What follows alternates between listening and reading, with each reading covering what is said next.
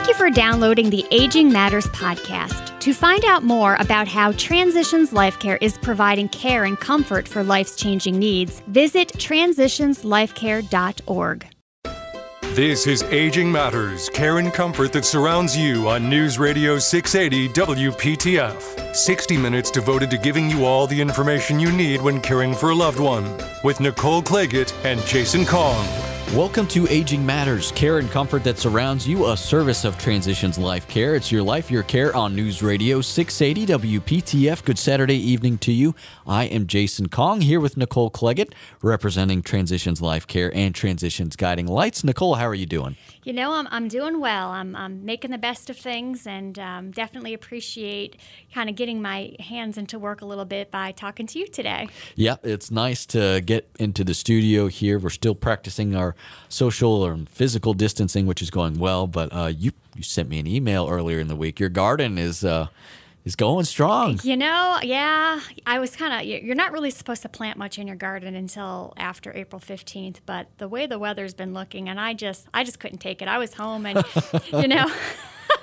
I've now planted. Last night, I actually planted my eggplant and my peppers, and my tomatoes are looking at me longingly, saying they want to get in the ground. So I think they're going in the ground before the 15th. I'm sorry. I may talk next week and say, you know, I shouldn't have done it because everything's died, but I'm looking at the forecast, and I think we're going to be all right. We had a warm winter, so I think you're okay. I think you're in the clear. Well, let's get down to brass tacks here.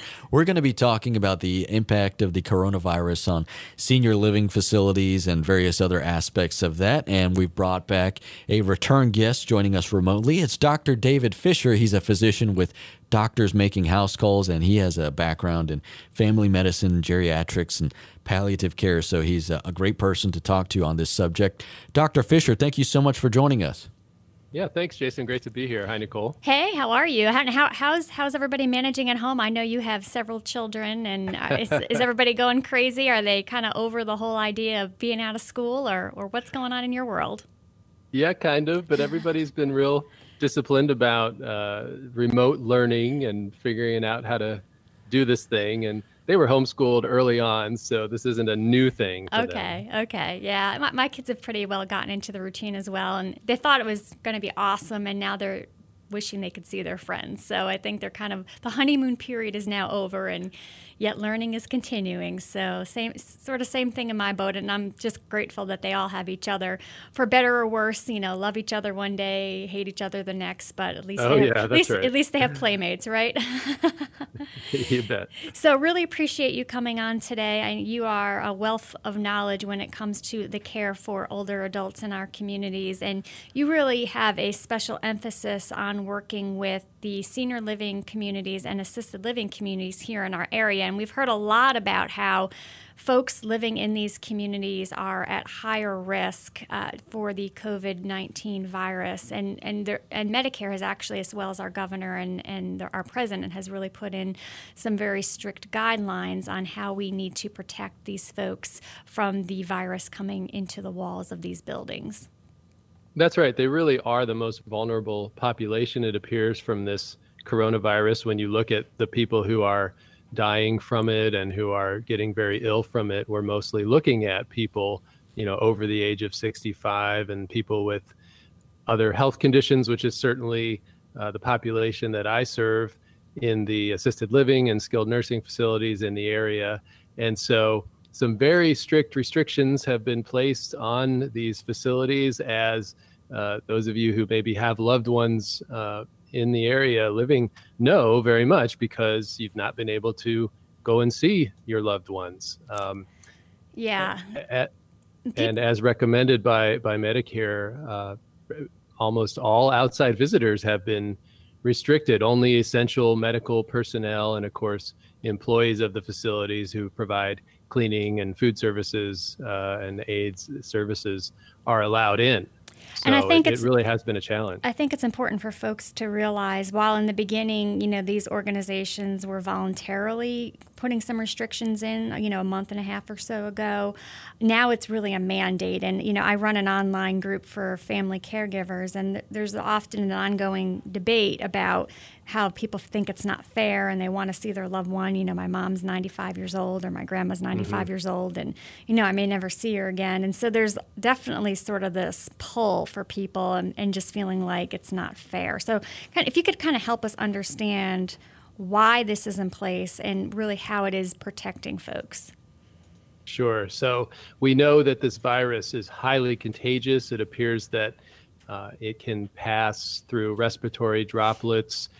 We're finding out now, even from not just coughing and sneezing, but even being close to someone and talking and breathing. And so because of the highly contagious nature of this, we're really trying to keep people who might be infected away from the most vulnerable. And we're also finding out that it may be that people who have been infected and only have minor symptoms could pass this on to someone else who's vulnerable. And so because of that, because we just don't have the testing and ability to know who might be at risk of passing this on to someone, we've just decided, let's just not let anyone around who might infect someone. And these are mandates that are national now, and any skilled nursing or assisted living that's participating with Medicare has to follow these guidelines. It's not an option. And you're right. Originally, there was some good voluntary steps being taken, but it's now a mandate. And so if a facility wants to keep their license and wants to be able to continue to provide care for people, they have to abide by these guidelines. And so I think it's working, though. I really think that these are wise steps that we're taking to protect our seniors. So what are some of the things, I mean, obviously, and you know, I'd had opportunity to talk to a physician for something else who's working actually right in New York City. What are some of the things that are being done to sort of monitor the staff that are coming in and out? Because these staff aren't staying there in the building. So they are, I mean, obviously we've limited the number of visitors because it's just staff coming in and out. But what are we doing to make sure that the staff aren't bringing the virus in? So the facilities are testing every single person who comes in with a temperature. Everyone's temperature is being taken. You're having to, of course, anyone who has a fever is not allowed in the building. Also, people are having to give a report, a self-report on, do you have any symptoms? Have you been exposed to anyone else who might have symptoms? Or have you been in any of these other areas of the country? Have you traveled recently? So there's typically a questionnaire that has to be completed before anyone is allowed in the building. Also, many facilities now, and this is not a mandate, but many are now having all staff members wear masks. And the masks I'm talking about are the either surgical or cloth masks that protect not necessarily you from being infected, but protect others from you coughing or passing on something. And I think that's really important to talk about, because I think there's a lot of confusion about that. I'll see people driving down the road with their cloth mask on, and so people need to understand that it's keeping your germs to you, but it's not stopping you from receiving germs from somebody else. Yeah, that's right. I was in the store the other day wearing a surgical mask, and someone said, "Boy, that's really smart to protect yourself." I said, "No, actually, I'm protecting you in case I had something." So yeah, people don't always understand that. So the N95 masks, which are a lot harder to find, are the ones that can protect healthcare workers and others from being infected. I have one of those thanks to my practice. I haven't had to wear it yet because I've not been around somebody that I've had to test or had suspicion that they had the COVID-19 virus. But I've been wearing surgical masks really now out in public anywhere. I think that's a smart idea, but definitely in the facilities. And I'm now seeing really all of the facilities are requiring this of anybody who comes in from the outside. I think it's very smart. Great. And so it looks like, I mean, I don't want to jinx us, but it really looks like these requirements that are being put into place seem to be, at least in this area, really limiting the virus in these buildings. Thankfully, we've learned from, Seattle and then New York, what happened there. And so the steps that were taken here really do seem to be working in terms of any outbreaks in any local facilities. I mean, these could really be hotbeds and hotspots because of people being so close together. Another thing that is really tough on the residents, but I think is smart, is people are asked to remain in their rooms. They're not congregating like they often do for meals and other activities. All the meals are being delivered to the rooms. I was talking with an executive director the other day about the shortage of styrofoam food containers, and he had to spend $100,000 to order more styrofoam food containers for his very large facility. And but so it's really hard socially on the residents. They're used to getting together for meals and getting together to do activities, play bingo and other things, right. And they're not able to do that right now. But again, I think it's very smart, and it seems to be working. There have been some cases in the area, people who've tested positive in a senior living facility, but that person has been isolated and or sent to the hospital if they needed to be.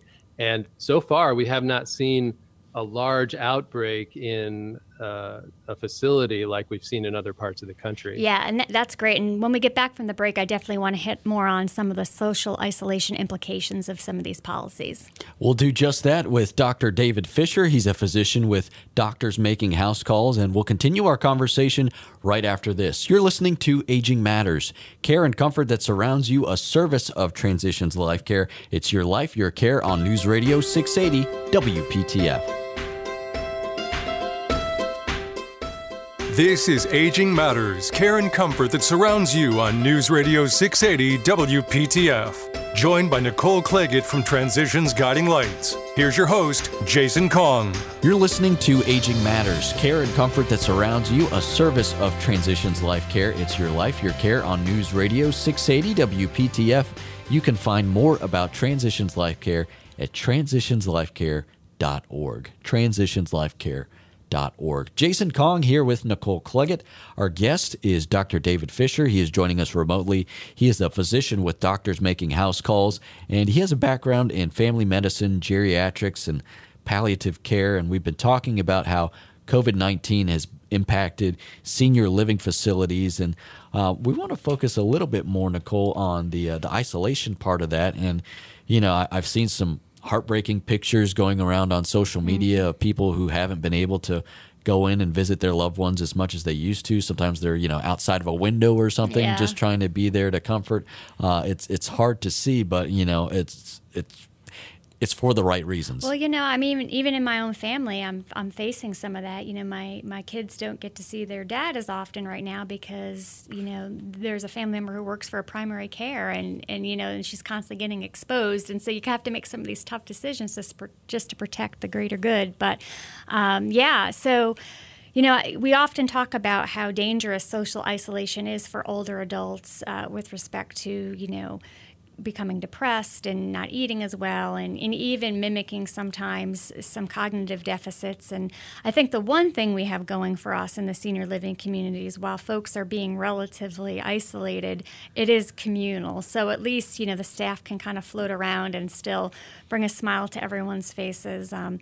But people living out in the community where, they're just basically completely isolated to their homes, for me, that's almost more of a worry because, they're afraid to leave their homes because of the virus, and they may not even have local family members to visit or to even, check in on them. Sure, that's very true. We know from a lot of research that social isolation is very, very bad for seniors, medically, emotionally, psychologically. We know that, for example, people who are socially isolated are at higher risk for a lot of different diseases, and we're talking about over the long term, but even cognitive impairment and Alzheimer's disease can be impacted by this. And so, you're exactly right. Somebody who's home and is completely isolated, that's a very high risk situation. And of course, leaving the home and catching the virus is also high risk. So we're stuck between a rock and a hard place right now for a lot of people.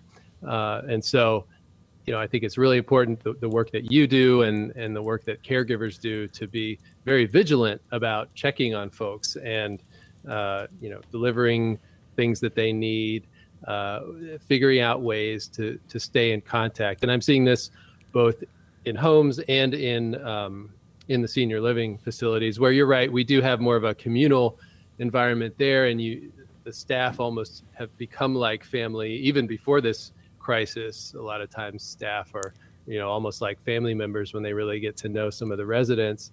And that's one way that family members can stay in touch, particularly people with dementia and cognitive impairment who can't communicate as well. They're not understanding, what's going on. Yeah, right. They're not understanding at all, and that's challenging to the staff who have to, keep someone in their room who's used to walking around and being involved socially. I mean, that's one of the great pleasures, even in cases of dementia, just being able to be in a room with other people and doing some activities, even if you're not completely following along. And now that's been taken away, and so, really encourage the staff members who are dealing with this, because it is a challenge. So if you have a family member there, do what you can to encourage the staff through this, as well as your family member. And we're figuring out creative ways to stay in contact. Thankfully, due to technology, we're all learning more. If we didn't already know about Skype and Zoom and all these ways to communicate with people, there are ways to do that. Of course, at home, but also in senior living facilities now. Assisted living, skilled nursing are not required to provide their residents with the technology to be able to do that. So if you have the ability to get some type of device to your family member, an iPad or something that would allow you to communicate face to face over the internet, I certainly recommend doing that. In cases of nurses who are visiting, so for example, hospice nurses who visit residents are allowed into these facilities in most cases. I have heard times where they're considered quote unquote non-essential, but we do know from the mandate that end of life care is one of the reasons why caregivers need to be, not caregivers, but professionals need to be allowed in. That if you have a good relationship with that nurse, they're actually allowed to use their own device. If you call the nurse directly and do over FaceTime, that person can help facilitate direct communication with your loved one. And then, of course, you mentioned people standing outside windows and talking over the phone, and they are kind of heartbreaking, but that's better than nothing, right, compared to not seeing your resident or your family member at all. We know that familiarity and routine are really important, especially for people with dementia. And so any sort of contact is going to be worthwhile. Yeah, I saw a post on social media of an area, a senior living community, where there was sort of this giant courtyard. And so the executive director was standing there with a megaphone, and she was just leading a sing-along, and all the residents were sort of standing on their balconies and, participating. And so they actually all got to kind of see each other. And people are getting creative. I've seen those big, giant dinosaur costumes, and people kind of run around outside the buildings just to make people laugh. And so, there's definitely ways that we can still bring a smile to people's faces right now. It's just we have to be creative and look at it a little differently. And frankly, this sort of shut down short term, if we do it well, then hopefully we're not going to be looking at this 6 or 8 months down the road. And if we can just handle the pain and the struggle right now, hopefully we can release some of these things sooner than later. Yeah, I would encourage people. This is, a short-term pain for a long-term gain here. And so if we can just get through these next few weeks, I really think you are going to get back in to see your loved one, and your loved ones are going to be able to come back in and see you sooner than later if we really stick with this. And yeah, I've seen some really creative things too. One facility here, I think they might have been on a social media post, but they had a courtyard like that. They do a flag raising every day, and people come out on the balcony and sing the Star Spangled Banner. Oh, that's sweet. But and some of these things may continue afterwards, right? I mean, I think exactly. Yeah, I think we're kind of learning different ways to connect with each other that may just become traditions. And one of the things I wanted to bring up with you is that another thing I've been hearing about, and I actually do think there is some of this going on, I've even seen it within my online group of family caregivers, is that people are hesitant to get care now to go to their doctor, to go to the hospital, or to go to urgent care. And so they're kind of letting a flare of a chronic condition just sort of fester because they're just worried about contracting the virus. And so talk to us a little bit about the implications of that and kind of how folks can still receive care and hopefully not get exposed. I know a lot of primary cares are even not allowing people to come in that have symptoms like the COVID-19 symptoms and instead sending them to different places to help mitigate that. And there's not really a lot of publicity about what's going on to help protect people. Sure, and I do have that concern as well, particularly in our older adults because they have chronic conditions like heart failure and COPD and diabetes, and maybe under normal circumstances they would be getting into their doctor right away because they were concerned about something, and now they're waiting, and that delay could really bring harm. And so stay in touch with your doctor, even though a lot of offices are closed. I highly encourage, if you have concerns, to call your doctor, that you'll still be able to reach out to your primary care physician. We are still making house calls. And so, doctors making house calls, still providing that in-home service.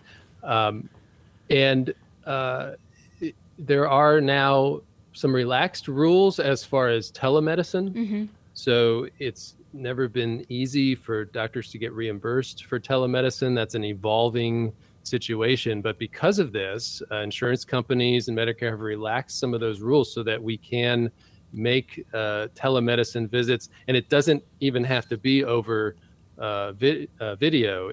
Even phone calls and audio can be considered a quote unquote telemedicine visit right now. So doctors are able to at least connect with you that way. So I highly encourage, if somebody has a health concern that's not related to the coronavirus, to still contact your doctor and be in touch.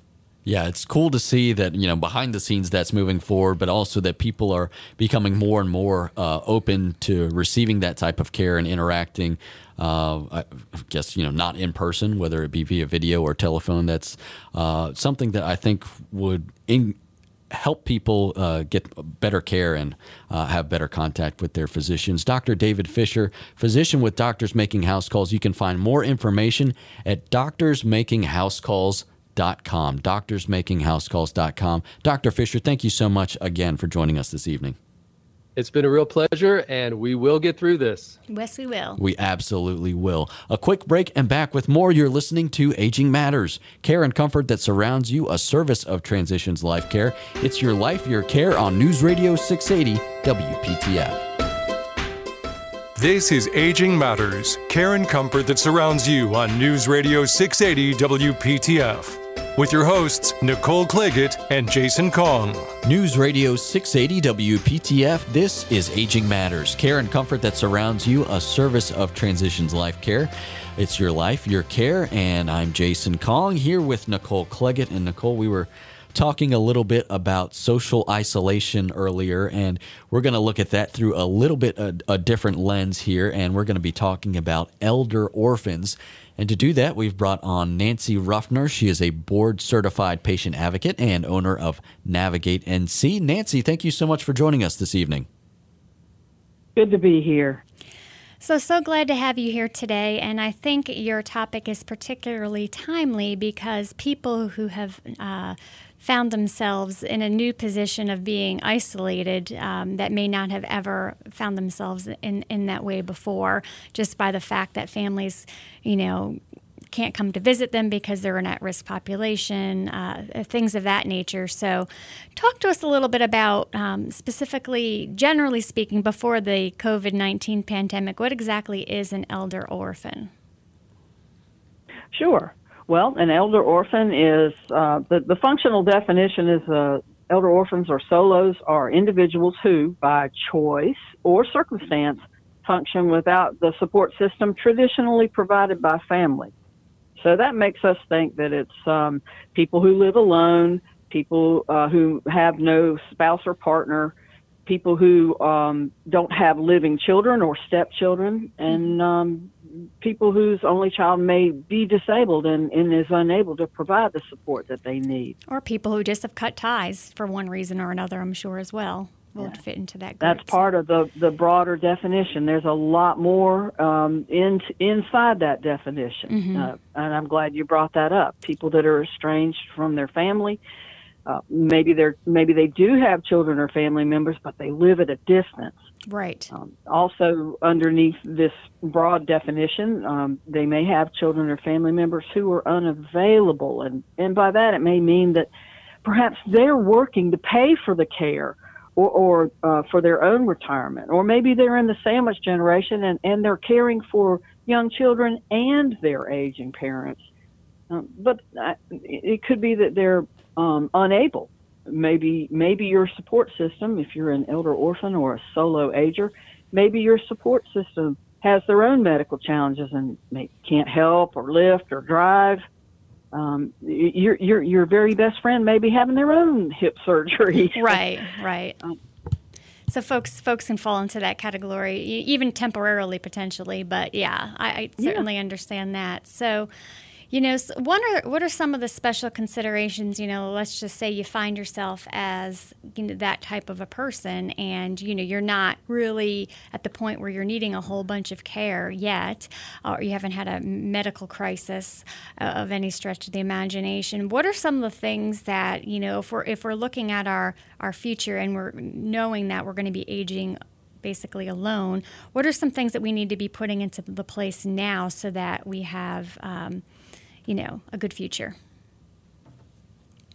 Well, as most of us will assume that as we age, we want to maintain our independence and control, and elder orphans and solo agers are no different.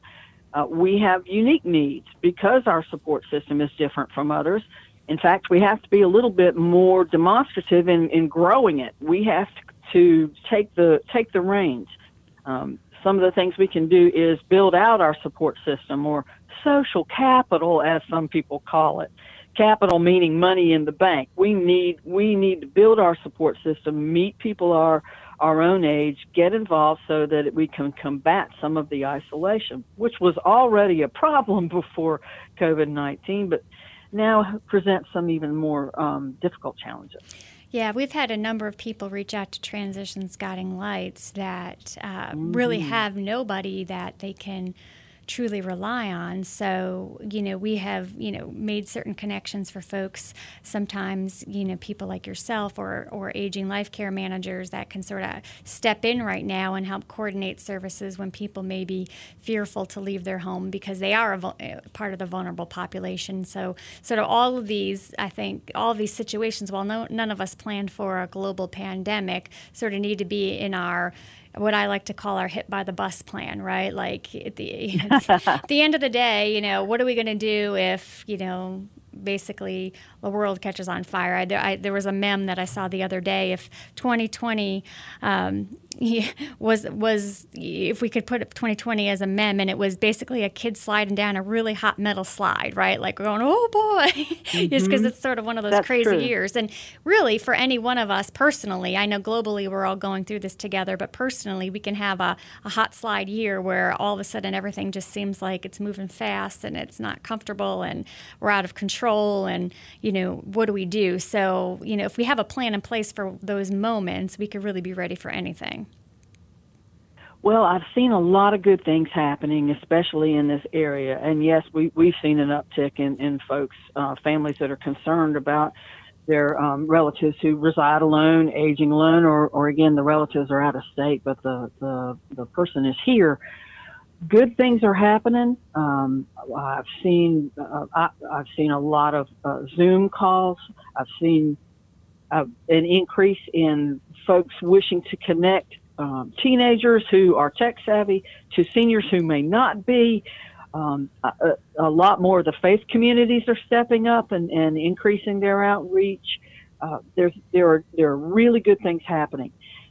I'm especially excited to do the call to do this show at this time, because what's occurring right now in the month of April, National Healthcare Decisions Day, is a big day for for solo seniors. National Healthcare Decisions Day is the day that helps us to get our advance directives going, get our legal ducks in a row.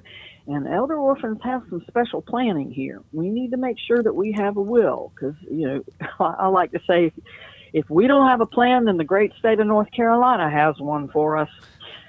But it's mostly about advance directives and who will speak for me. Right. That's a ripple in the rug for many, many elder orphans.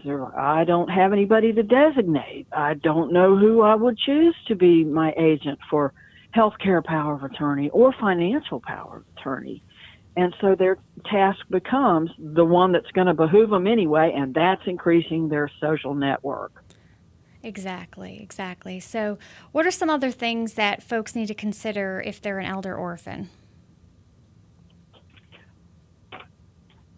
Along with combating the isolation, which again was already a problem before COVID, I think it's important that folks realize that they're going to need a team. And it's kind of, when I think about it, it's an opportunity. There's this famous phrase that says more than 1 in 5 Americans older than 65 are at risk of becoming an elder orphan. Yeah, I don't think it's at risk. I think it's an opportunity. We're only at risk if we know there's a need and we haven't done anything about it. If we know our back door is open and we're not taking steps, then maybe we are at risk. But this is a tremendous opportunity for us to build our own team and to coin one of my favorite phrases, to have a say in how things will go and where we'll end up. We can begin to look at, how are we going to call the shots? How can I maintain independence and make sure that things go my way? And I can do that by having my medical providers picked out. I can get my legal ducks in a row and find out what I need to know to appoint agents for my power of attorney designations, and to have some emergency plans. Everything from the simple to the more intricate, from something as simple as having the emergency contact information jotted down by your phone, to something to having a complete information in a vault stored in the cloud. So there's a number of ways that you can approach this, build your team, and ready yourself. Yeah, it's a planning exercise that we all should go through. She is Nancy Ruffner. She's a board-certified patient advocate and owner of Navigate NC. You can find more information about her and her organization at navigatenc.com. navigatenc.com. Nancy, thank you so much for joining us this evening. Happy to be here. We will be back with more. Stick around. You're listening to Aging Matters, care and comfort that surrounds you, a service of Transitions Life Care. It's your life, your care on News Radio 680 WPTF. This is Aging Matters, care and comfort that surrounds you on News Radio 680 WPTF. 60 minutes devoted to giving you all the information you need when caring for a loved one. With Nicole Claggett and Jason Kong. Welcome back to Aging Matters, care and comfort that surrounds you, a service of Transitions Life Care. It's your life, your care on News Radio 680 WPTF. Jason Kong here with Nicole Claggett. And Nicole, we're going to be talking a little bit about advanced directives. And to do that, we've brought on a returning guest here on the program. Joining us on the phone, it is Chris Wilms. He's an attorney with Hopler, Wilms, and Hanna. Chris, welcome back on the show.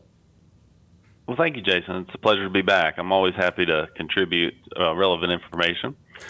Definitely happy to have you here today. And, I think it's rather timely to have you on air. There has been a lot of conversations about this COVID-19 pandemic, also known as coronavirus, whereby people are, hospital systems, you keep hearing about the need for ventilators and respirators, and we don't have enough in this country, and things of that nature. And sort of what I've been hearing on the healthcare side is sort of this overarching conversation about ventilators across media has created an opportunity for a lot more intimate conversations within families if they had to be faced with being put on a ventilator for the COVID-19 virus. If it got to that, would or would they not want to receive that type of care?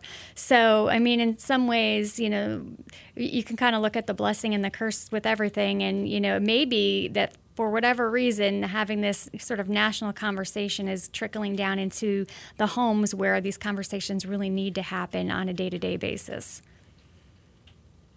Yeah, and I can tell you that since this has gotten so much attention in the media, I have gotten a lot of calls.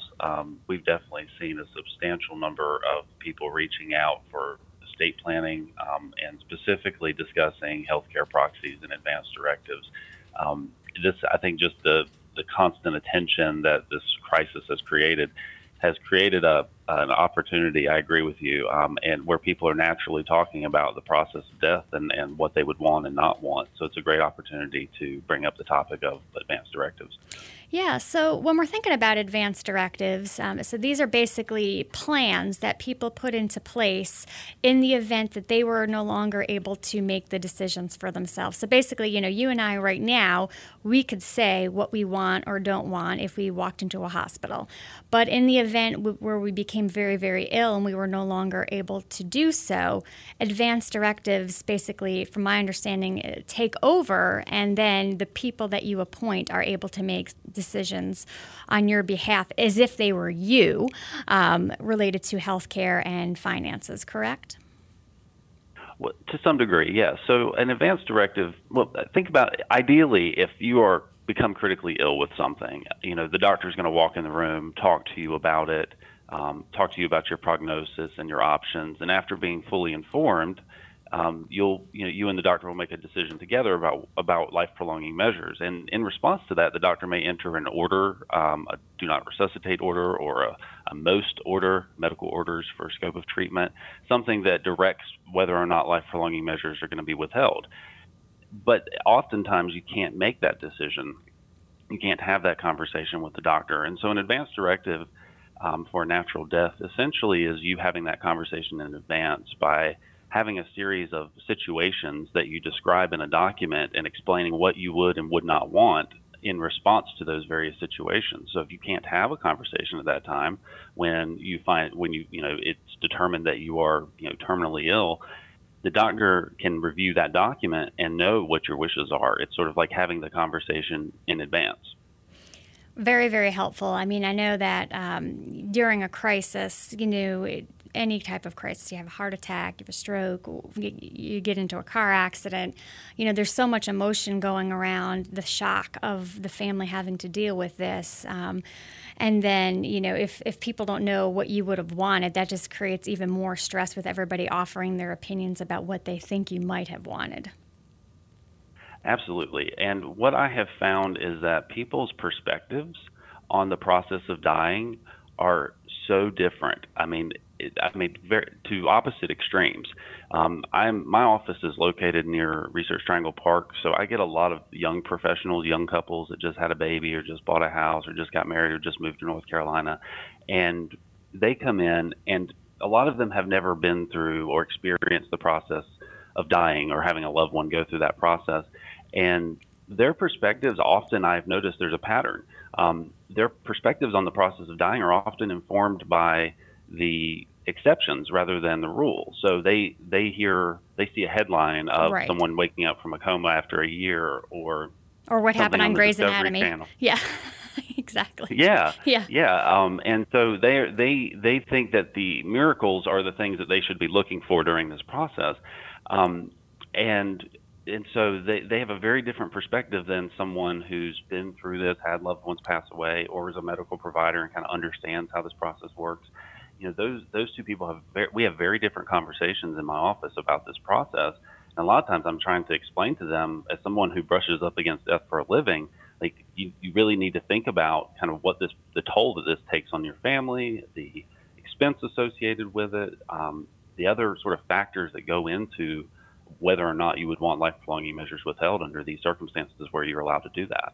And what is it actually going to look like, right? And so I would imagine as an attorney that gets to be kind of tricky territory. You know, what can you expect if you were on a ventilator? What can you expect if you were getting intravenous fluid and food? You know, what could you expect, you know, name it, if you continue to receive all kinds of experimental drugs for cancer treatment? And so I would wonder if, you know, there's at times where you just may recommend that folks kind of talk to a medical professional to get a better understanding. So yes, I'm only able to help to some degree based on the experience that I have. But someone like a patient advocate is going to be much more familiar with how the process plays out in various settings in the medical industry, and they're going to be better able, I think, to advocate for certain types of care and treatment, and be able to understand sort of the nuances of how this practically plays out in the hospital. You know, for example, I could write a living will that, you know, specifies that nothing happened. I mean, in terms of life-prolonging measures, that basically we switch you to comfort care, we keep you comfortable until you pass away, and we maintain your dignity and keep you clean, but we don't do anything to try to cure whatever's happening to you. And I could try to write that as solidly as I can, but there's a lot of wiggle room in this statute that provide a lot of discretion for hospitals and doctors to go against that. And you know, they can't interfere with your efforts to try to get substitute physicians or substitute hospitals to try to find a place in a physician that will honor your wishes.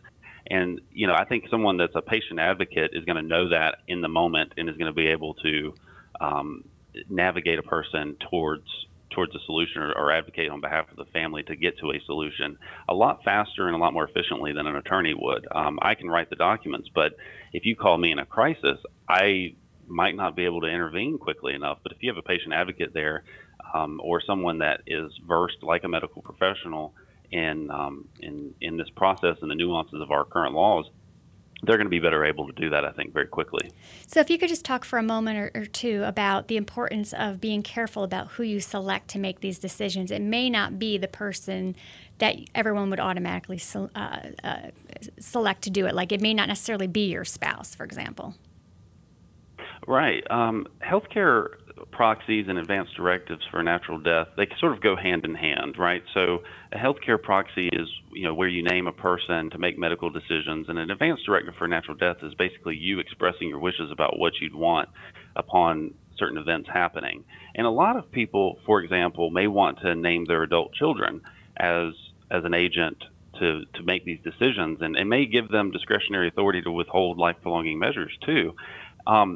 But, you know, if you have a 20-year-old son, you know, that you're naming to make these decisions, I think it's very important to have the conversation with them and make sure that they sort of understand and have an understanding of your worldview on the subject, so that they can make decisions about life-prolonging measures as if they were you, and not as if they were a 20-year-old with a 20-year-old's perspective. Not to say that 20-year-olds don't understand how this works. Of course they do, but they just, a lot of times, if this is your first time going through it, and you have very little support from people who have an understanding of this process, you may make decisions that are not in the person's interest, and may make decisions that are against their wishes.